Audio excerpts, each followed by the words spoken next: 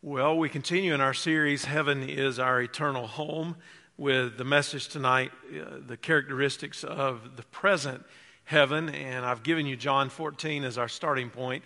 We're actually going to start in a passage of Scripture in 2 Peter chapter 3, and then get to John chapter 14, making reference to a number of different Scripture passages as we've gone along through this study. I referred to the acronym Rest in Peace, RIP, common response in our culture to someone's death in general. And I've made reference to that a couple of times along the way, mostly stating that not everybody is going to rest in peace. However, as we think about why we would even say such a thing, we're mindful of the fact that death is a devastating event from a human perspective. It reminds us of the consequence of sin. It reminds us of the brevity of our time on this earth. It also points us to the necessity to be ready for what is yet to come, because this life is not all there is. From a secular perspective, the RIP acronym is intended to communicate a general respect for someone who has died. It also is intended from the attitude of giving condolences to their friends and family, the people that were close to them. And of course, for Christians, the reality is God does give us peace. He gives us peace even in the midst of the devastating event of death in our own lives or in the life of someone that we love and is dear to us. That phrase is interesting from where it came from. It is actually from a Latin phrase that appeared, as we've noted before, on Christian gravestones beginning about the 8th century, and then it became widespread on Christian gravestones by the 18th century. And really what it reflects is the hope that there is, in fact, relief from death and an escape from turmoil in eternity. And as Christians, we believe that death is not the end. We believe that it is the beginning of life in heaven with Jesus, our Savior. To be absent from the body is to be present with the Lord. And the Bible reminds us repeatedly that we are not citizens ultimately of this earth. We are citizens of heaven. We are citizens of God's eternal kingdom. And it's also significant to note that the Bible is our only authoritative source for truth about heaven. It's the only trustworthy source of information about the afterlife. So while we might exercise some conjecture, even in the coming weeks as we think about some of the details that aren't spelled out in the Scripture about heaven, or if we hear what other people's ideas or opinions are about heaven, we know that all of those are always constrained by the authority of Scripture, that we cannot go further than what the Scripture goes and have any confidence about it. Now, by way of review, so far in this series, we've covered eternity past and the heavens, the concept of heaven in the Old Testament, then the body and the soul, the material and the immaterial, then what happens to believers at death. We focused last time on how the soul of the believer goes immediately to be with God, while the body of the believer remains on earth awaiting the final resurrection. And then it is possible, from what the Scripture indicates, that the soul of the believer will exist in some sort of temporary body until the return of Jesus. But we're not dogmatic about that because the Scripture doesn't provide much clarity to that end. And while your soul will separate from your body, there will never be a point in time at which you will cease to exist. Every person who has been created in the image of God and who has been given life will live forever either with God or apart from God. Now, Peter spoke of the last days and of what we should anticipate in those. And I make reference to this because the truth is there will literally be a new heavens and a new earth in the future. Now, we're going to come back to this subject in depth. So my point is not to cover it in depth tonight, but rather to introduce it so that I can show you the contrast between what I think the present state of heaven is. So I want to read some verses from 2 Peter chapter 3, and I'm going to begin in verse 5 and read a couple of verses, and then I'm going to drop down to verse 10. So listen carefully. 2 Peter chapter 3 and verse 5. By the word of God, the heavens came into being long ago, and the earth was brought about from water and through water. Through these the world of that time perished when it was flooded. By the same word, the present heavens and earth are stored up for fire, being kept for the day of judgment and destruction of the ungodly. Now look at verse 10. But the day of the Lord will come like a thief. On that day the heavens will pass away with a loud noise. The elements will burn and be dissolved, and the earth and the works on it will be disclosed. Since all these things are to be dissolved in that way, it is clear what sort of people you should be in holy conduct and godliness, as you wait for the day of God and hasten its coming. Because of that day, the heavens will be dissolved with fire, and the elements will melt with heat. But based on his promise, we wait for new heavens and a new earth where righteousness dwells. So the idea is this. There will in the future be the new heavens and a new earth. And as I said, we're going to come back to this subject in depth. But it raises the question, what about the present heaven? What is heaven currently like? Well, we know the subject is certainly important. Billy Graham wrote quite a bit on heaven, as you might imagine, being an evangelist and preaching the gospel as he did. And he wrote on what the Bible says about heaven in an article just several years before he went to be with the Lord. And he noted that there are references to heaven in one form or the other in 54 out of 66 books in the Bible. He said Jesus mentions heaven multiple times.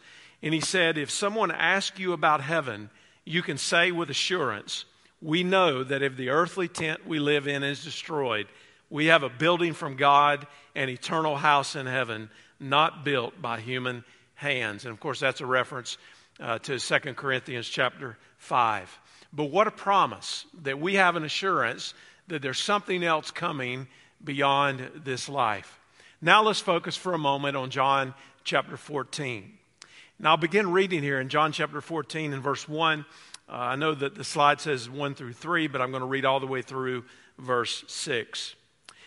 Don't let your heart be troubled. You believe in God, believe also in me. In my Father's house are many mansions. And I'm reading this from the New King James Version. If it were not so, I would have told you. I go to prepare a place for you. And if I go and prepare a place for you, I will come again and receive you to myself, that where I am, there you may be also. And where I go, you know, and the way you know. Thomas said to him, Lord, we do not know where you're going, and how can we know the way? And Jesus said to him, I am the way, the truth, and the life. No one comes to the Father except through me. Now, after all, the disciples had good reason for concern. Jesus told them that among them was going to be a traitor. All would deny him, and then they would eventually leave him and scatter away from him. And yet he says in the midst of all of this, listen, don't let your heart be troubled. Firmly put your faith in me and put your faith in God. And it was Jesus who spoke with complete confidence about heaven. He spoke about his Father's house. He knew that there would be plenty of room in heaven for all who believe in him. And he said that he was going to prepare a place for his people out of love. He was confident about our arrival with him. And the entire focus of heaven, as we'll see in just a few minutes, is on the presence of God. Jesus does not say here that he would show us a way. He said that he is the way. Jesus did not promise to teach us a truth. Jesus said that he is the truth. Jesus did not offer us secrets to life. He said that he is the life. And the only way to God the Father is through Jesus Christ, the Son. Now, I don't want to be unclear about this tonight, so here's the basic idea that I'm coming from in this message.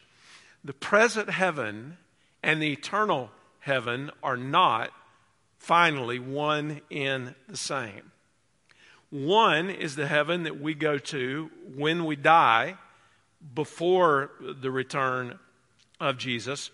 The other is the heaven we will know after the return of Jesus when he comes to make all things new. Randy Alcorn wrote that books on heaven often fail to distinguish between the intermediate and eternal states, using one word for heaven, all-inclusive. But this is an important distinction. The present heaven is a temporary lodging until the return of Christ and our bodily resurrection. The eternal heaven and the new earth is our eternal home. And I think that's what Peter indicates, and that's why I shared that scripture with you, kind of to set the stage for where we're going with this in this particular study. Now, theologians use different words or terms interchangeably somewhat to describe the distinction. Some use the phrasing the present heaven versus the future heaven. Others use the phrasing intermediate heaven versus the eternal heaven. Those are basically one and the same interchangeably as far as the terms are concerned. So I've chosen to use the terms terminology present heaven really to describe this. So Christians who die today, what we're sure about, go immediately to be in the presence of God. There's no soul sleep. There's no holding tank. There's no purgatory. There's none of that stuff. We close our eyes here and we breathe our last breath here on this earth, and we are immediately then in the presence of God. But what we know is that upon the return of Jesus, he is going to raise the dead and judge each person. And those who are in the present heaven at that time will then have their bodies and their souls reunited upon the resurrection. So in our remaining time tonight, let's consider some characteristics of the present heaven. Characteristic number one is the present heaven is a place. The present heaven is a place. Now, admittedly, we run into some difficulties when we try to explain with our limitations of space and time language the conditions that are ultimately beyond time and space. Or to state it another way, we are limited in the fact that we use finite words to describe infinite conditions. We try to express what is, in a sense, the inexpressible. So in order to do that effectively, then we try to look to the Scripture and speak from the Scripture with authority on what we believe to be true, understanding that God's ways are not our ways, and his way is higher than our way, and there's some things that are ultimately still somewhat a mystery. The old preacher Alexander McLaren wrote about the physical theories of the future life, and he said, some of them read more like a book of travels in this world than they do forecastings of the next. They may be true or they may not, but he said it does not matter a whit.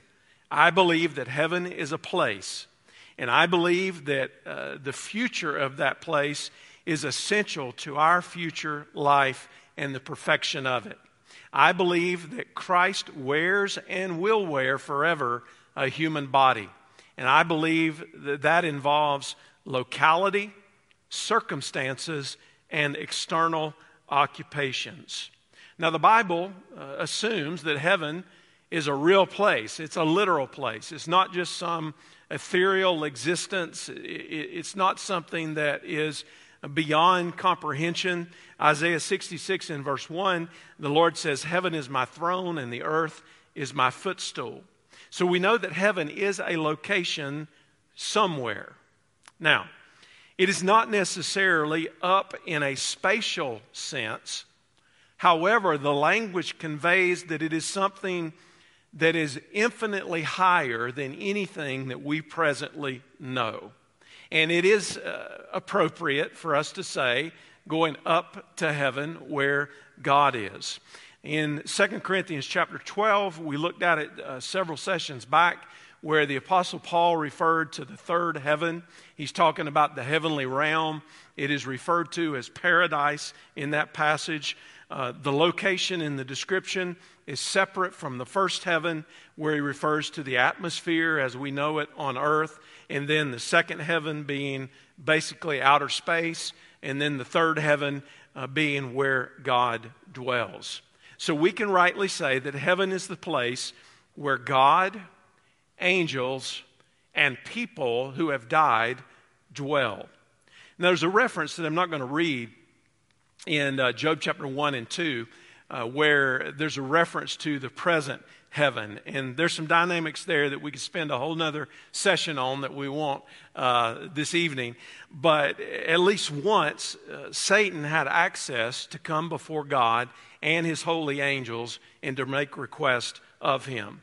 The scripture says that Satan was going to and fro on the earth and was walking up and down it, and he came to where the Lord was. So if he came to where the Lord was, that indicates, even in that little simple illustration, that there is a place that represents where God is. We talked about the throne of God early on. We talked about the presence of God being represented by the throne of God, although there is no single location that can contain God, because God is omnipresent. He's the only being in the universe that is. The triune God has the omnipresent characteristic about himself. But even in that, it speaks to where he rules from. Also, Wayne Grudem, the theologian, pointed out that in the example of Stephen that we looked at previously as well, that Stephen did not see just symbols of a state of existence. It was rather that his eyes were open to see a spiritual dimension of reality, which God has presently hidden from us from being able to see with our own eyes. But nonetheless, it exists. The reality of it exists in God's creation.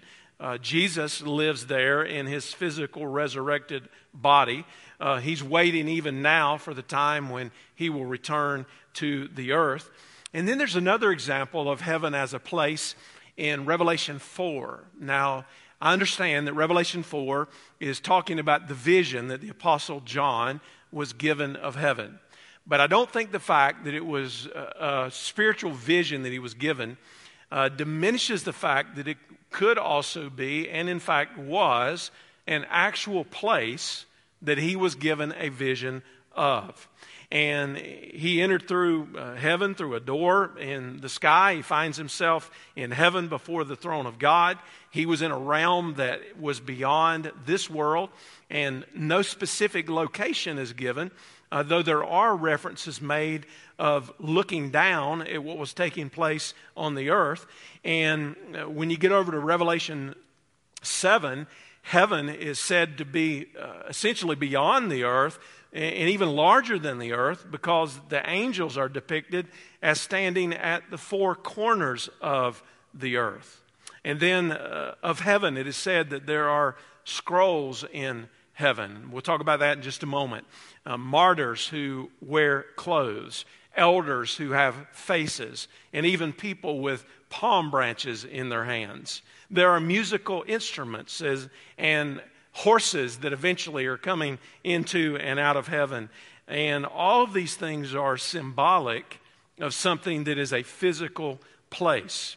And then, of course, the Lord Jesus himself ascended back into heaven. Why would he need to ascend back into heaven unless heaven was, in fact, a place? D.L. Moody told of an acquaintance whose only child had died. And the great evangelist, of course, many years ago. And the accompanying sorrow was so great that the heart of this person was almost broken by it. And he said before he suffered that loss, he had never really given serious thought about life after death. And then shortly after the child had been buried, the friends and relatives of the man were surprised to see that he had developed this deep interest in the Bible. He would read it continually. And when someone asked him about his sudden interest in the sacred book, He answered that he was trying to find out something about the place where his boy had gone. He had come to the only source of satisfaction and reliable information. An instant after death, the departed saint will know more about heaven than all the saints here on earth presently know about it. But until we're called home to be with the Lord in that place, our knowledge is confined to what the Holy Spirit has shown to us through God's Word. And those aren't the only examples, but those are some that at least point you in the direction of the fact that the present heaven is a place. Characteristic number 2, the present heaven is a place of peace in the presence of God. The present heaven is a place of peace in the presence of God. Isaiah chapter 57 says, the righteous person perishes, verse 1, and no one takes it to heart. The faithful are taken away with no one realizing that the righteous person is taken away because of evil. He will enter into peace, and they will rest on their beds, everyone who lives uprightly. Now, Isaiah, obviously, in that context, was talking about people who were persecuted for their faith. He was talking about the evil that was coming against the righteous people of God who were persecuted by the wicked leaders of Judah. But God would not forsake them. God would use the circumstances to bless them. He would eventually remove them from the very presence of evil, and in doing so would permit them to be in His presence. Now, the Scripture is clear that God Himself is the source of our peace. We don't know a lot of peace in this life, at least from earthly circumstances. There are many things that cause peace to be fleeting, but when we find our peace in God, then we anchor down in something, and more importantly, in someone who is far greater than any circumstance that we might experience. And God has established a covenant of peace with us, and He's done that through the Lord Jesus Christ. It's through the blood of Jesus that we have the peace of God. And when we are at peace with God, then we can have the peace of God because we're trusting in Him.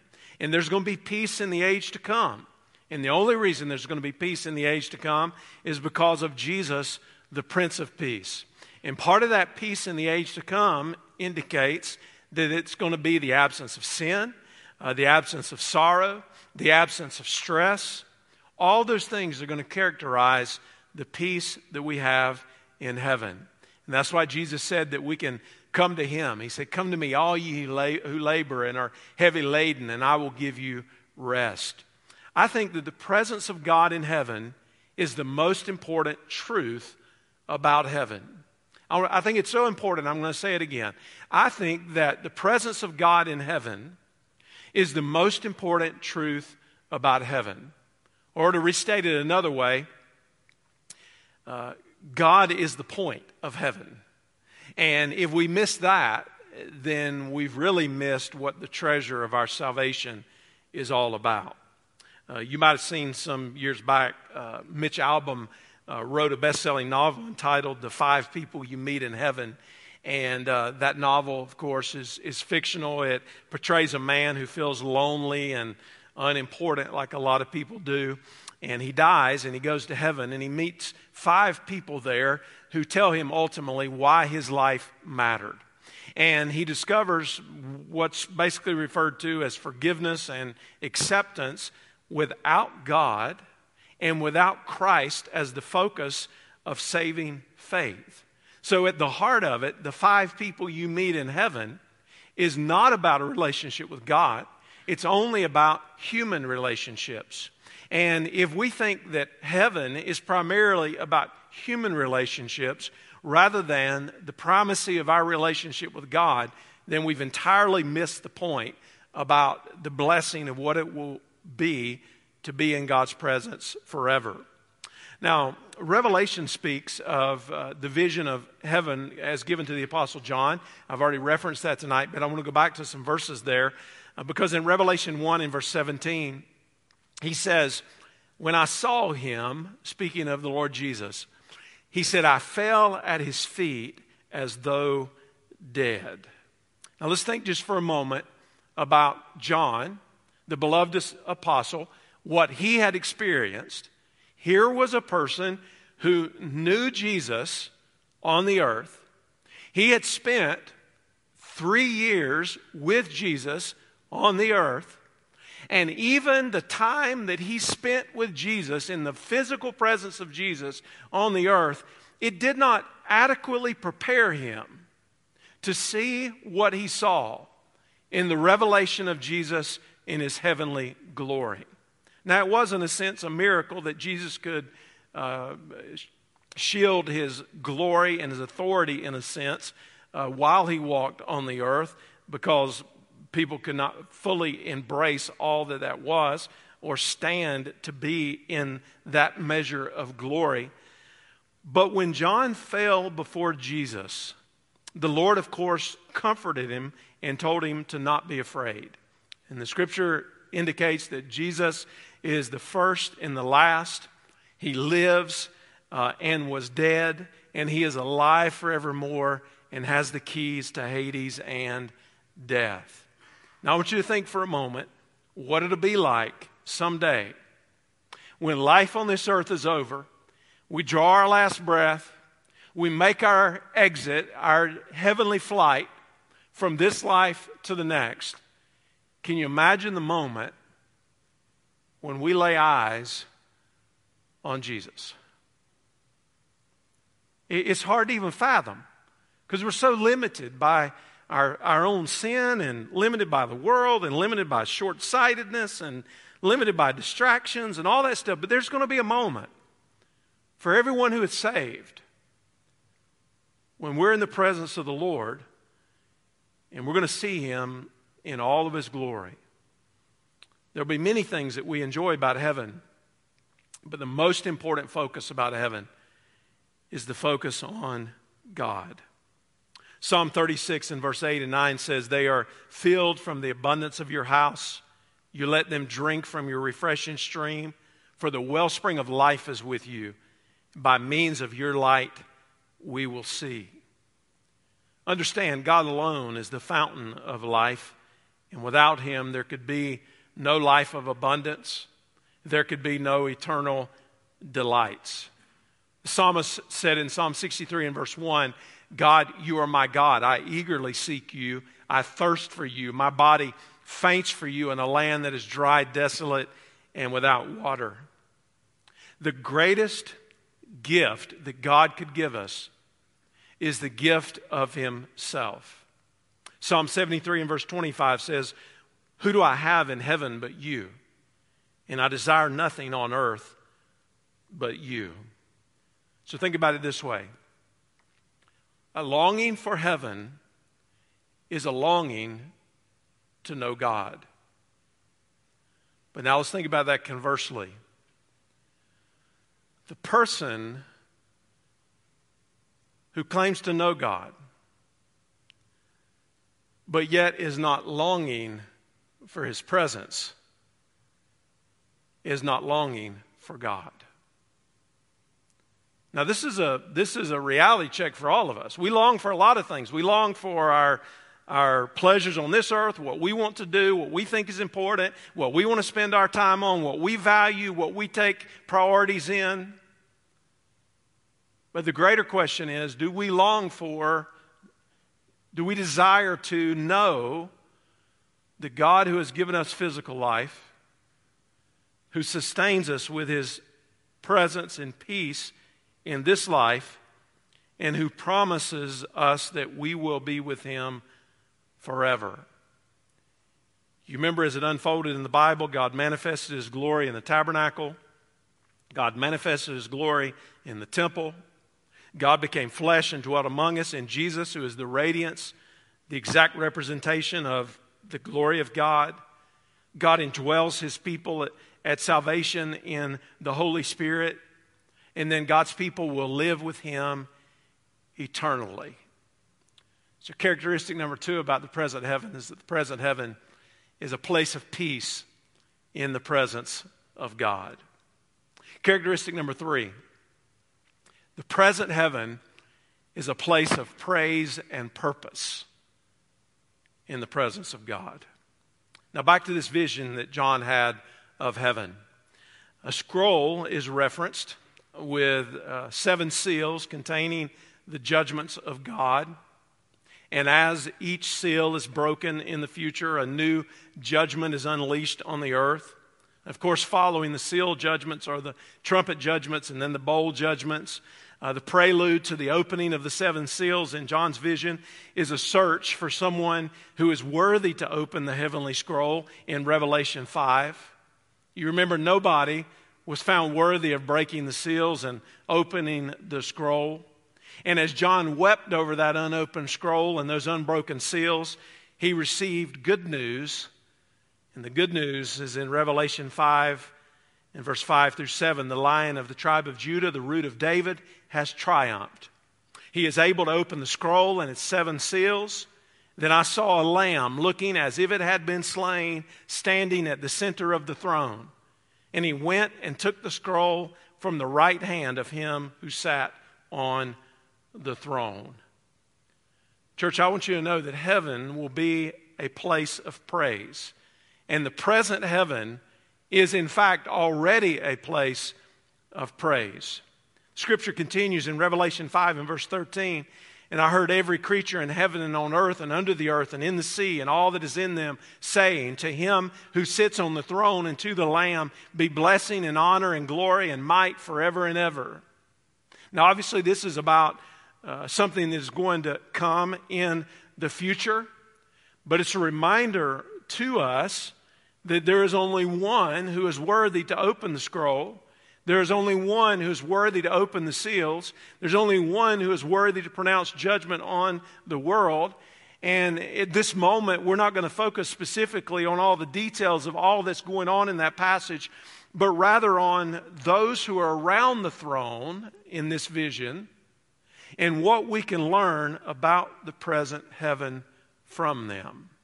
So let's look for a moment at Revelation chapter 6. We're going to look at 2 brief passages in Revelation 6 and then also a little bit longer one in Revelation 7.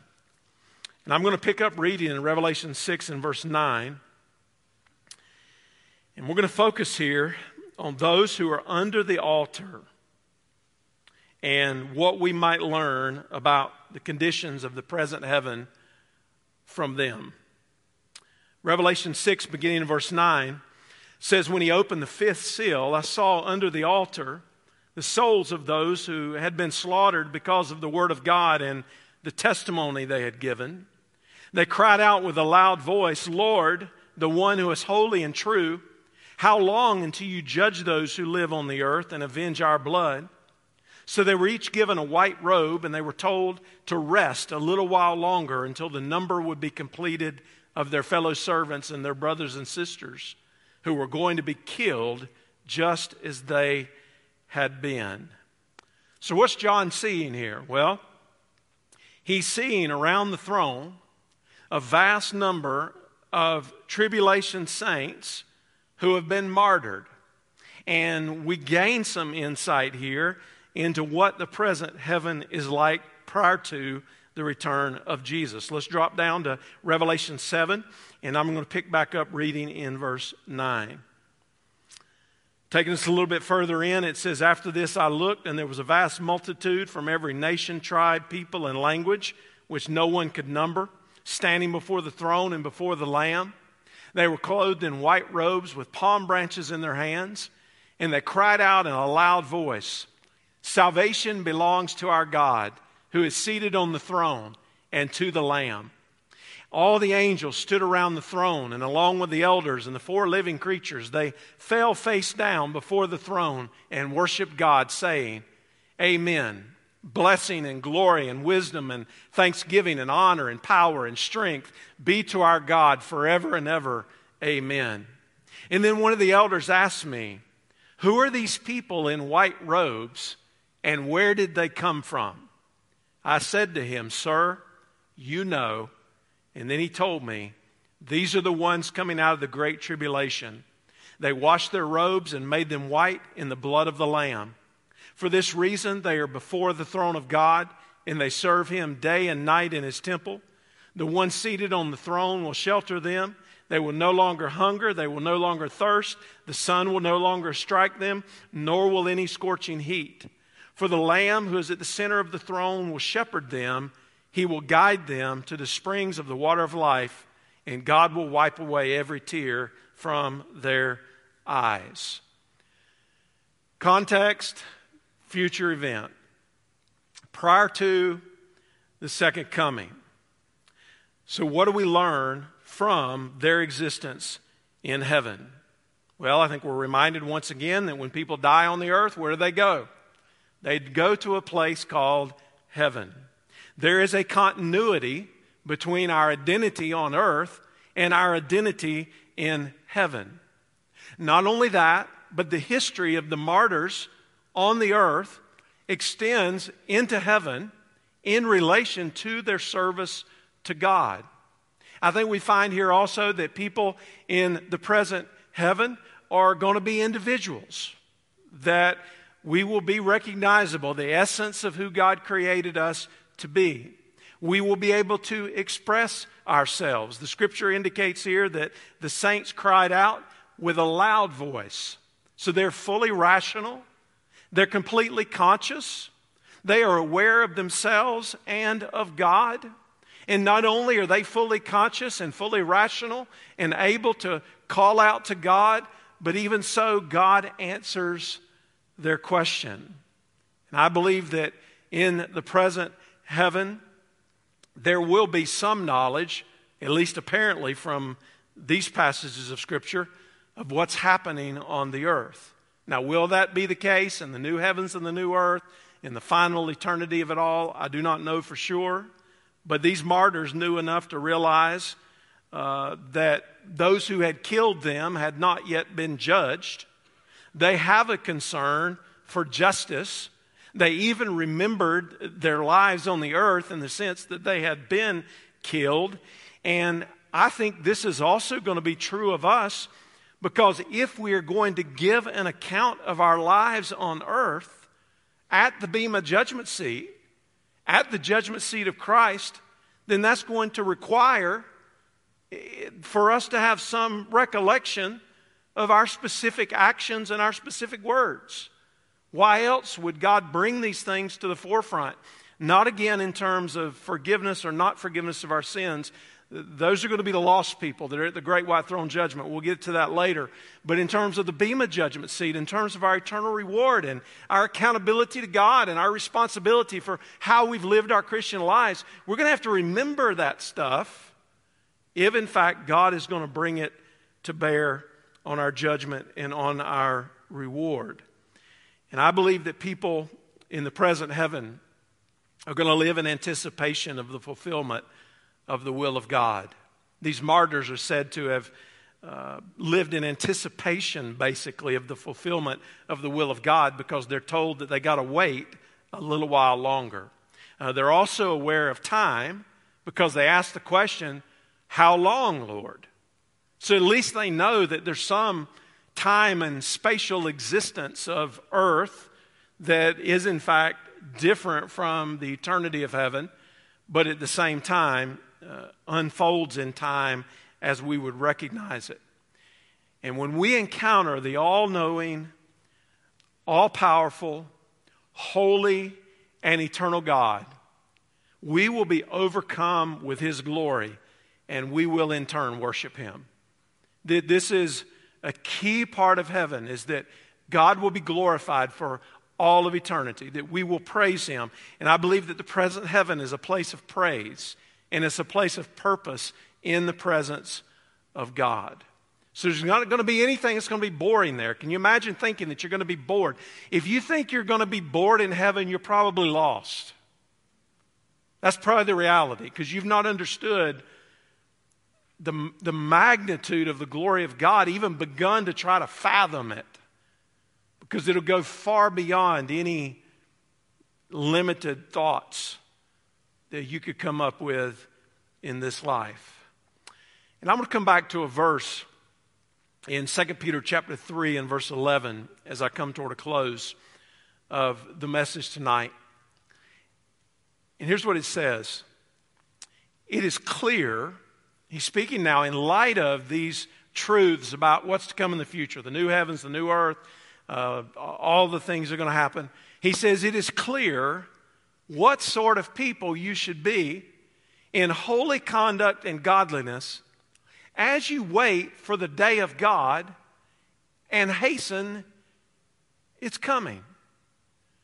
Now let me tell you, if you truly believe that you're going to be in the presence of the God of all eternity, who holds all power and all justice and all of eternity in His hands, if you truly believe that, and if you understand that you're going to be accountable for your life, and if you begin to worship and think about all the glory and the blessings of heaven itself, it will shake you to the core, and it will drive you to be a person who wants to be holy in conduct and godliness, because you know you're waiting for something that is still to come. You're waiting for the day of God, and even so, you're hastening its coming as you pray for the return of Jesus. I share this with you, and I'm going to close. Lehman Strauss, the Bible teacher, wrote this. He said, "Heaven, a comforting word is this, but who among us mortal creatures can envision its blessed reality? Neither the artist's brush, the sculptor's chisel, nor the theologian's exegesis can depict the things which God has prepared for those who love Him. The wonder, the glory of the home of the redeemed will be seen only through the eyes of the redeemed when we awake in the presence of Christ. Now we see through a glass darkly, but then face to face. Now I know in part, but then shall I know, even as I am known." 1 Corinthians 13 and verse 12. And then he says this, "Still we are not left alone to grope in dark ignorance. A foretaste of glory divine has been preserved for us upon the pages of God's eternal and unerring Word." Let's bow our heads together for a moment as we think about these promises.